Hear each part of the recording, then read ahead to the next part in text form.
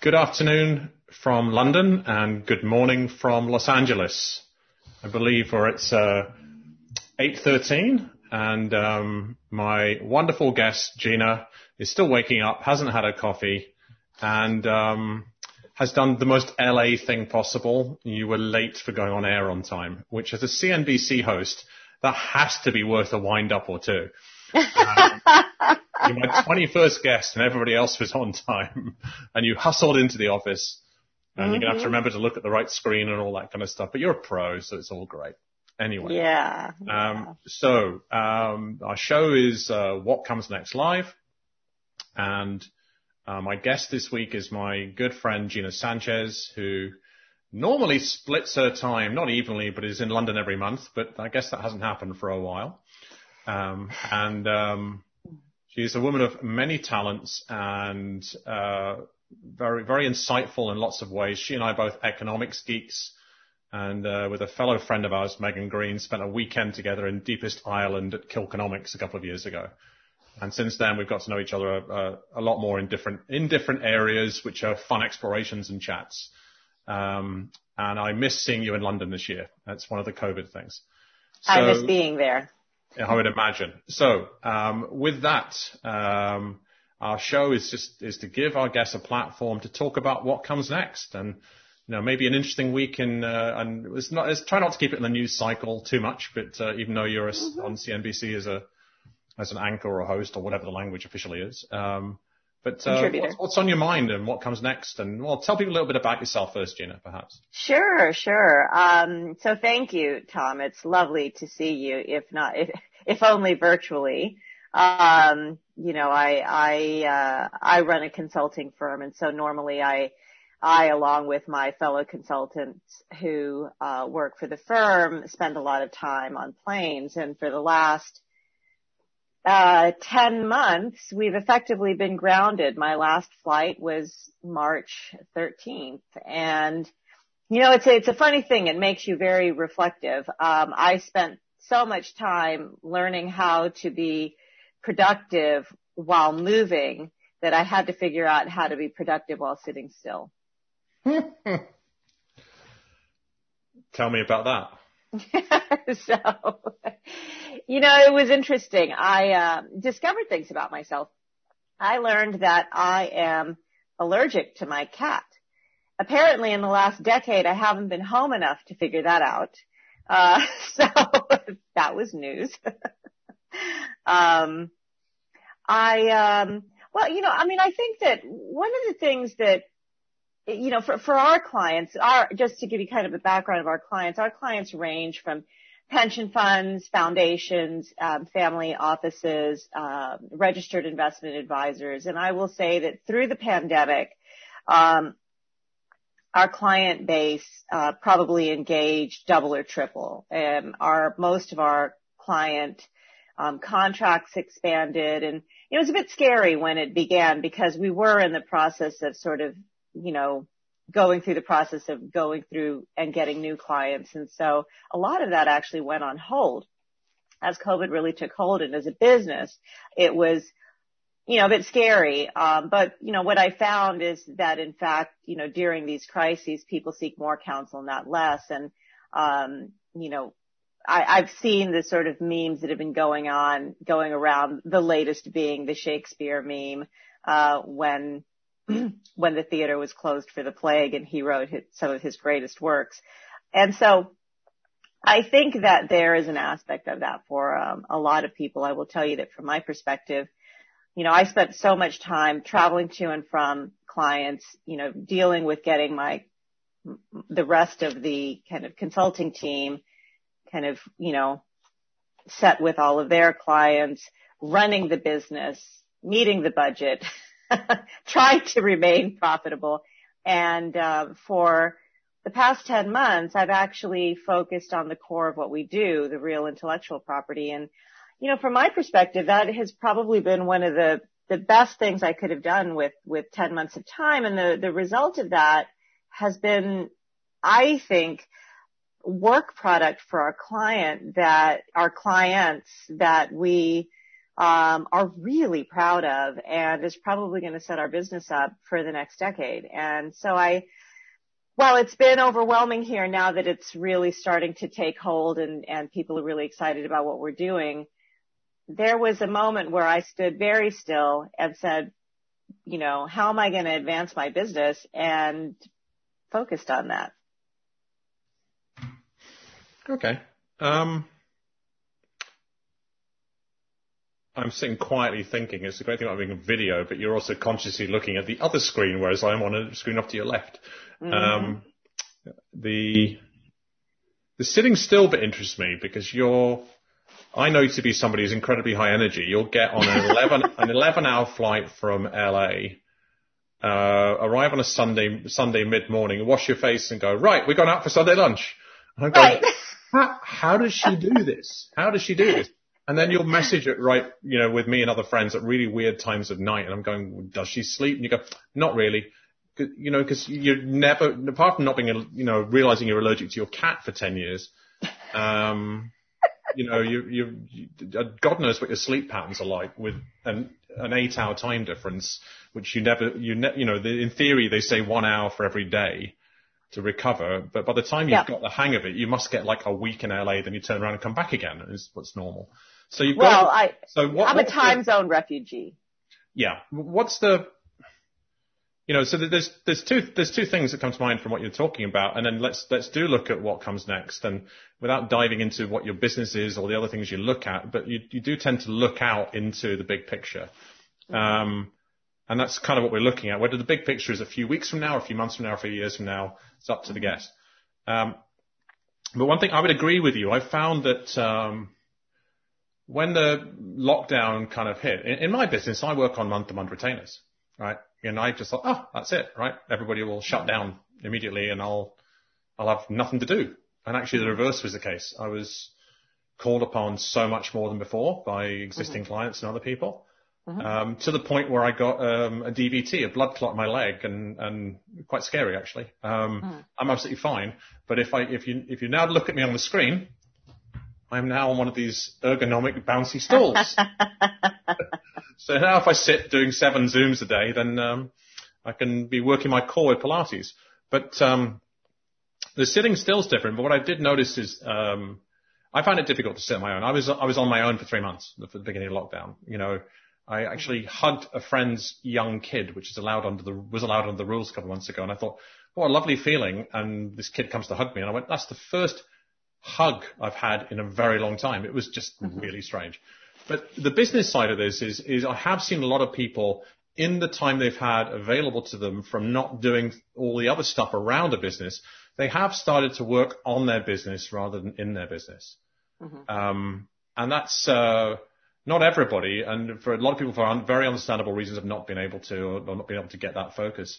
But for those who have, some of those will represent the audience who will watch this and other of the shows we do, or listen later on podcast, and they are kind of looking for some insights on, what are we learning? What might be coming down the line, whether macro or micro, or in terms of leading a business. You have your own, small business. Mine's even smaller. It's just, as we say in the Caribbean, it's just me one. A team around, but they're all remote and virtual. But what are your thoughts on that? And first of all, what did it feel like for Gina Sanchez to sit still? I mean, that interests me first of all as a human. Well, it was, it wasn't a natural feeling, I can tell you that. And, for the first maybe month or two of the pandemic, I did not come into the office. And then I began coming in, regularly, to meet my bookkeeper to deal with, just sort of things that happened. And then, the funny thing about this is that, I think it might have been easier for me to sit still if it had just been me one. But I felt this incredible obligation to, the 8 people who draw payroll to them. And everybody, the sort of, the concern was palpable. And you know, half of my staff come from all parts of the world. One from Wuhan, which you can imagine what she was going through. One from India who was, quite fearful himself. And, you look at their experience, and I think it might have been a lot easier for me to sort of get meditative if it had just been me and I was just focusing on kind of my own problems. But I'm in a different place than a young person who's drawing a salary to pay their rent, to, who are worried about their family, who's very far away, who don't have those, I was at home with a husband and a cat. And it's a different feeling. And so in some ways that sitting still felt very, very uncomfortable because I felt the weight of a small company is in some ways much more heavy on the CEO than a large company. I don't have any sort of middle management to take that weight off of me yet. Right. And I don't anticipate that that's going to be the case, anytime soon, and which means that it falls to me. So sitting still was hard. And the first month I wasn't as productive as I think I could have been, because that sitting still really was met with this incredible anxiety about, how to meet payroll and how to deal with the clients that weren't coming on and all of that. And slowly as the pandemic kind of began to really kind of take hold, and quite frankly, like your clients, my clients needed quite a bit of advice and counsel, and the contracts began to expand, I began to calm and remember that I had built a business that was actually designed for moments like this. It wasn't actually designed for moments when everything's great. And so to some degree, our client finding this, we normally search for new clients right around this time. So, November, December, January, and we're signing clients at the end of January. I will tell you that this year has been quite a bit easier than the year before. And quite frankly, the last 7 years that I've run my business. This is my 8th year. And, from that perspective, once I sort of got that baseline that everything was going to be okay, I was able to comfortably settle down. I think there's a poverty mindset that sets in. When you're concerned about sort of meeting basic bottom line, like can I meet payroll? And it just sucks away your productivity, and takes up mind space. And once that bottom line is covered, I found that my productivity rose dramatically. And, I've actually seen and read about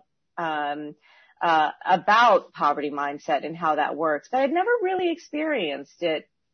Well, in my youth, I experienced it, but I haven't experienced it in my kind of regular adulthood. And so this was new for me, and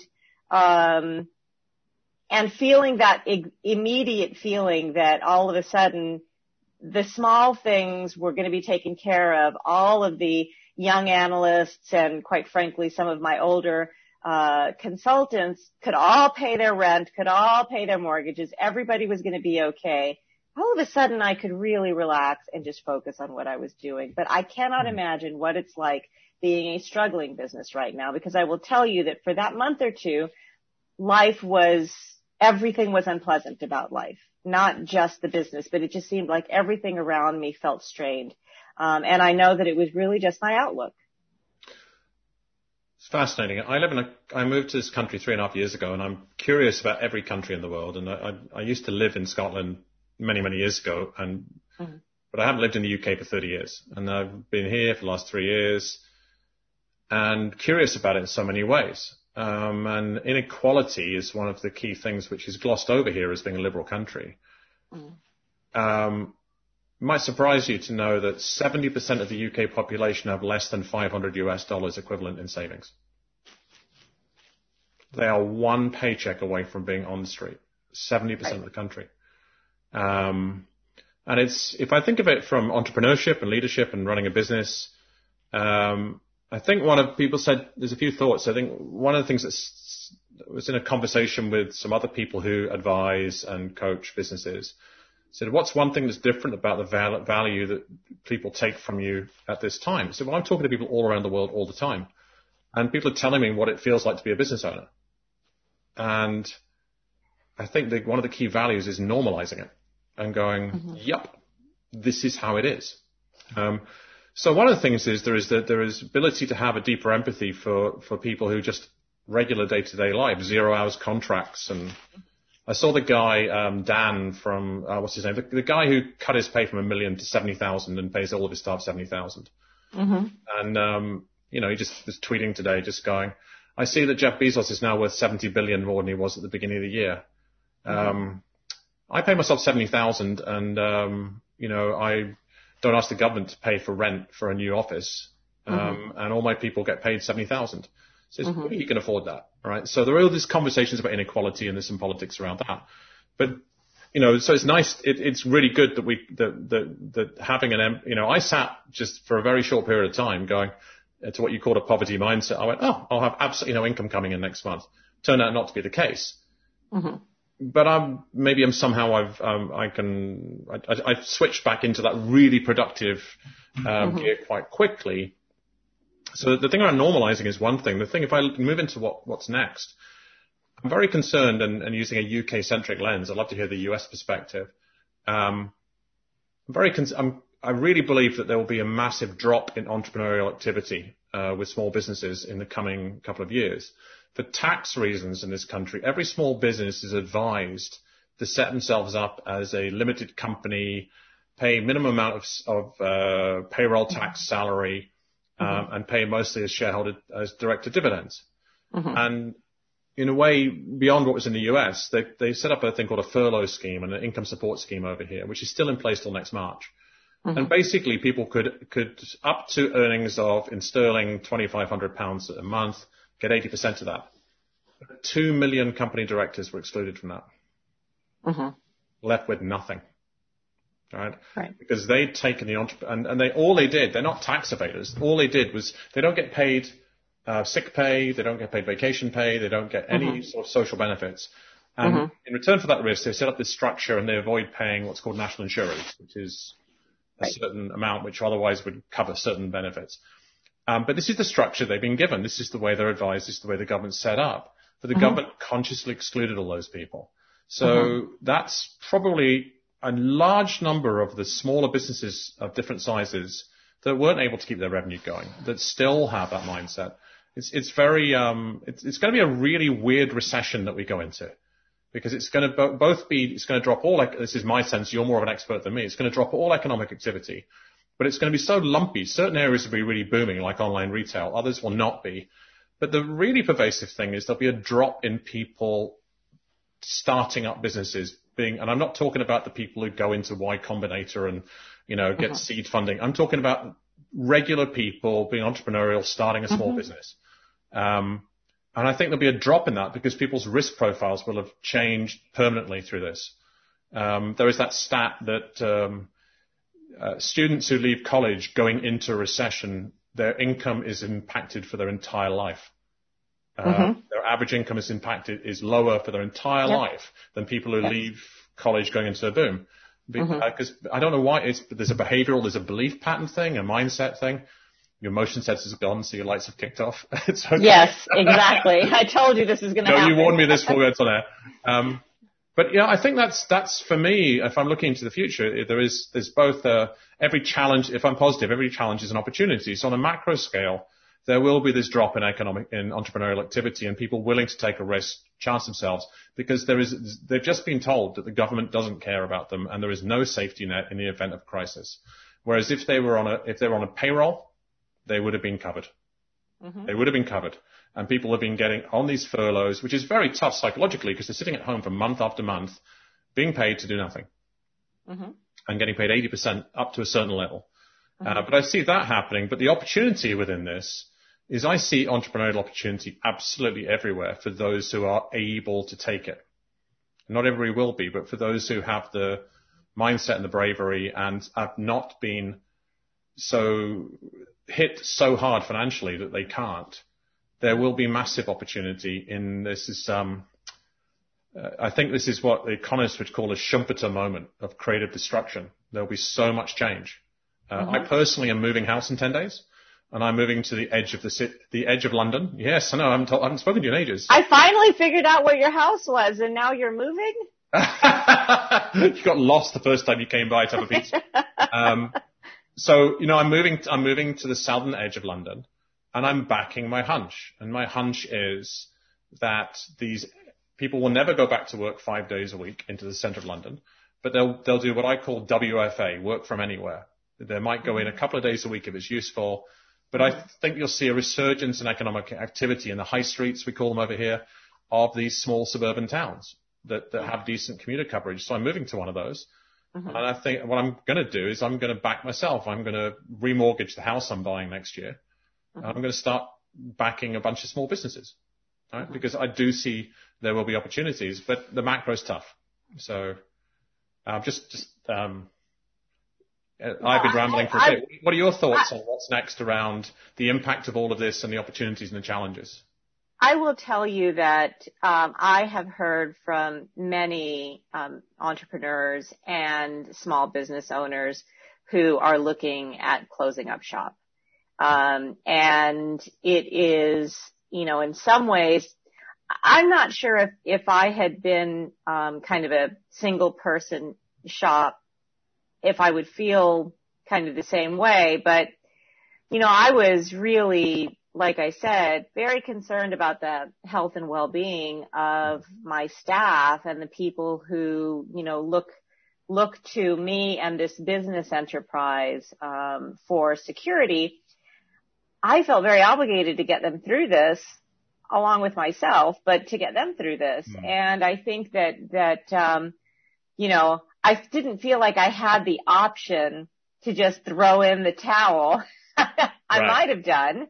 But I can tell you that folks that have the option, many are, and some that have actually very stellar business models that really shouldn't, in my opinion.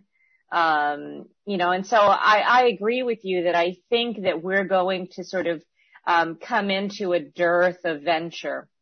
And it always creates, you're absolutely right in that it creates opportunities because you have to really hunt. Rather than just sort of, seeding everything. And so I think that is certainly, occurring. Some folks who have been looking to get themselves purchased aren't going to make it through that purchase cycle, in order to sort of be merged with some other larger company. They're throwing in the towel, and those companies that are still looking to merge are still looking. That's the thing. You just have to be able to survive another year. And some people are saying it's not worth it. I would rather spend the next, 8 months securing a paycheck, rather than, taking my intellectual property and trying to monetize it, into a sellable property. And that's, I think, in some cases is probably a good thing, but in some cases it's not. I think that we're going to lose some really good intellectual property.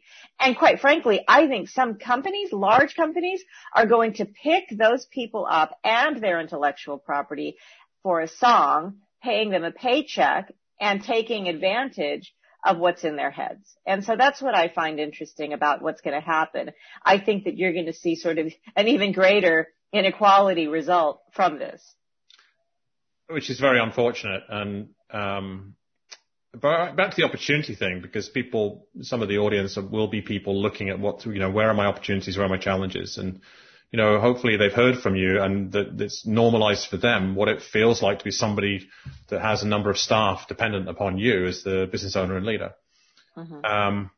So around where am I going with this? It's the end of my day. You'll just need your coffee. I need a glass of wine or something. So that inequality thing is definitely going to be real. I think the opportunities also links me to a Warren Buffett phrase and I'm a big fan of Buffett's thinking. Actually him and Charlie Munger, and the two that come to mind is Buffett has a phrase of be fearful when others are greedy. and greedy when others are fearful. Mm-hmm. And I just had a client whose business is very counter-cyclical, so therefore they will benefit massively from a recession. Mm-hmm. They've had an approach from a private equity house that wants to do a consolidation play. Mm-hmm. And they want to bring in a whole bunch of businesses that turn over just a few million Mm-hmm. and pull them together nationally. Mm-hmm. And they're offering what on the surface looks like a great price today. And I'm going, and they said, well, what do you think? I said, the first thing is see it through their eyes. And after conversation, we went, what they're seeing is by branding something nationally, Mm-hmm. right? By recognizing this business will probably double in value in the next 3 years because it's counter-cyclical, right? They want to pick you up for 20% of what you would be worth combined to them. Now, you don't get the brand benefit, but I didn't say to the client, don't do it. What I said was, what's most important to you right now? So one of the other things people are starting to look at, if they are in the fortunate position that they can provide for their families and their staff and their business, some people have reassessed what's important. That there's time to slow down. There's something you said, like, well, for the first month of the lockdown, I was sitting down, maybe the first 2 months. And if you look back over the last, I don't know, 30 plus years of your adult life, well, kind of nearly that much, and you go, when's the last time I sat down for a month? So, we have had time to look at that. So there is a level of reassessment of, and that has me thinking about something you and I talked about before, which is what's the purpose of a corporation? What's the purpose of a business? Mm-hmm. And on a very personal level, it's for individuals. On a very individual level, it can be about what really matters now, right? Mm-hmm. Does it matter to me to maximize how much money I can make, income or equity from a business? Mm-hmm. Or does it matter to me what's the difference we make? And I would blend in between sometimes. Mm-hmm.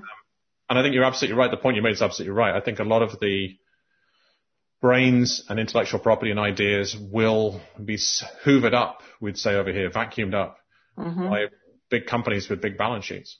Mm-hmm. It's just the way. So, if you were talking to, well, I'm sure you are, but if you're, not your own business, people can look up Quantico Global later and look up what you do. It's fairly easy. Cantico, you pronounce. Chantico. Cantico, sorry. It's pronounced just C-H. like it's spelled. I thought it was Chantico. There you go. I'm a terrible host. Apologies. And I'm too lazy. Okay. I'm too lazy to do I've been called Chianti on air, so I've had every version of that. Oh, okay. Quantico is a new one, though. That is a jail.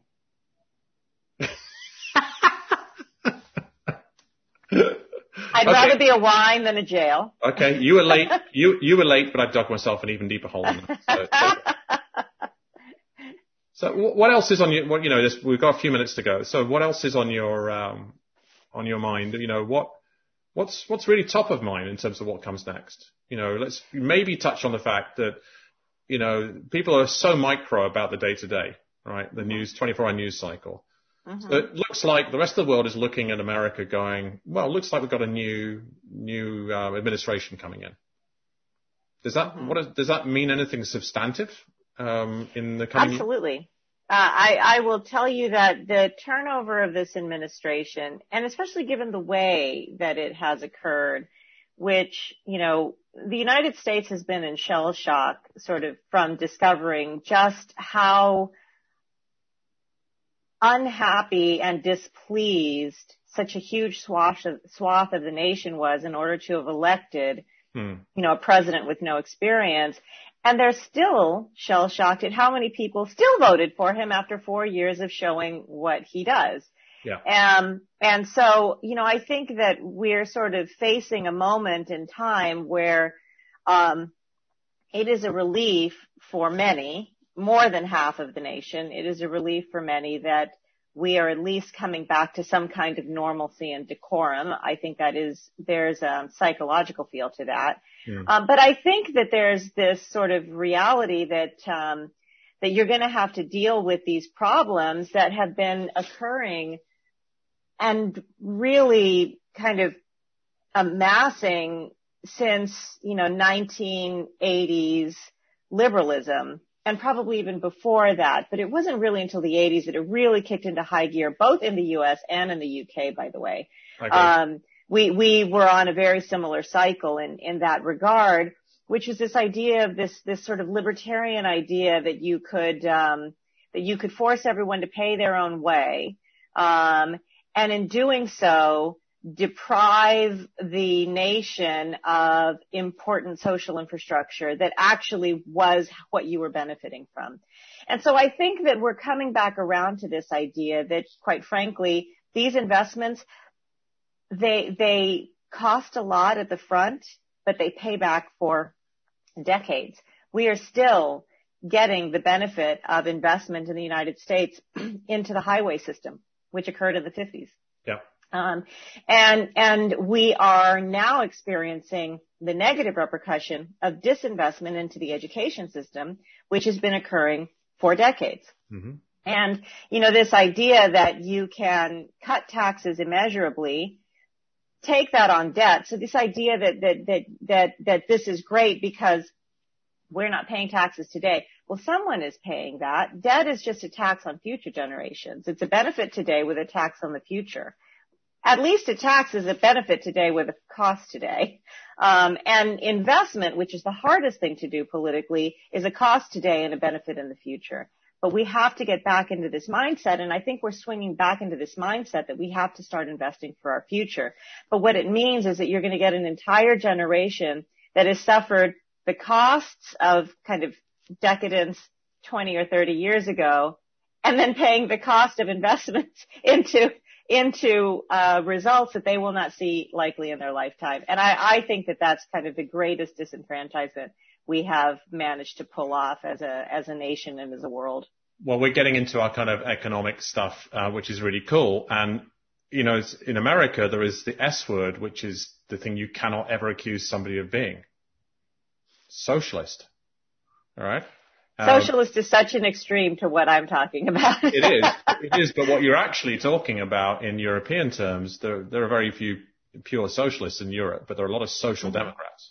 Right. And that's really what you're talking about in mm-hmm. American capitalist society terms, is that mm-hmm. rebalancing. And I very much agree with you. And I would also add that there is a magic money tree that can balance this. Because we do have an entire generation who have suffered this. And, in Britain, politically, they have a thing called a triple lock. State pensions will go up at the least of these three different KPIs, mm-hmm. right? Retail price index, etc. So the generation that's benefited the most from this, with property prices going up and building their assets, are the ones who continue to get a locked-in gold-plated pension, mm-hmm. right? Who's paying for that? Because, as you know, current pensions are paid for by current workers. Mm-hmm. And the answer is incredibly old school. It's war bonds. It's permanent bonds. And mm-hmm. so I know that our mutual friend Megan Green has leapt onto that and working with a couple of the guys on some papers, the guys from Angrynomics and stuff like this, and actually talking about this and going, and so does David McWilliams. We're in an age where central debt is free. And it's really difficult for the Friedman followers to get this and go, no, we can borrow this money and not pay it off for 100 years. Pay the interest, but not the capital. It's like having a mortgage, which is at 0% interest. Mm-hmm. So that's, we're geeking out on all the very macro stuff, but that stuff is very possible that we don't actually have to pay it off. And it's a big mind. Not sure I agree with that, but we can have that on the next show. Perhaps so. Well, I would say to you that if I put it to you this way, in 1714, the British government raised war bonds for the Napoleonic Wars. Have a guess when they paid them off. All it takes is time with any bond. Have a guess when they paid off a bond raised. I don't know, so I'm not going to guess. 200 years later. Right. Well, I'm not surprised. Yeah. Well, because it had no expiry date and it was raised in the market. Once you do that, it's not your problem. Mm-hmm. Anyway, very, very detailed. Sorry to geek out. But it took us both a while to get settled and get woken up. And I will remind you in the future about how somebody who runs shows at CNBC showed up late for being on air on time. And I miss seeing my friend in London. So I miss you too. Right, and so hopefully we get to talk later. All right. And enjoy. I will log us off now, and I hopefully talk to you for a few minutes afterwards after we've got rid of our massive audience. And anyway, thank you very much, Gina. Cheers. Thank you, Tom.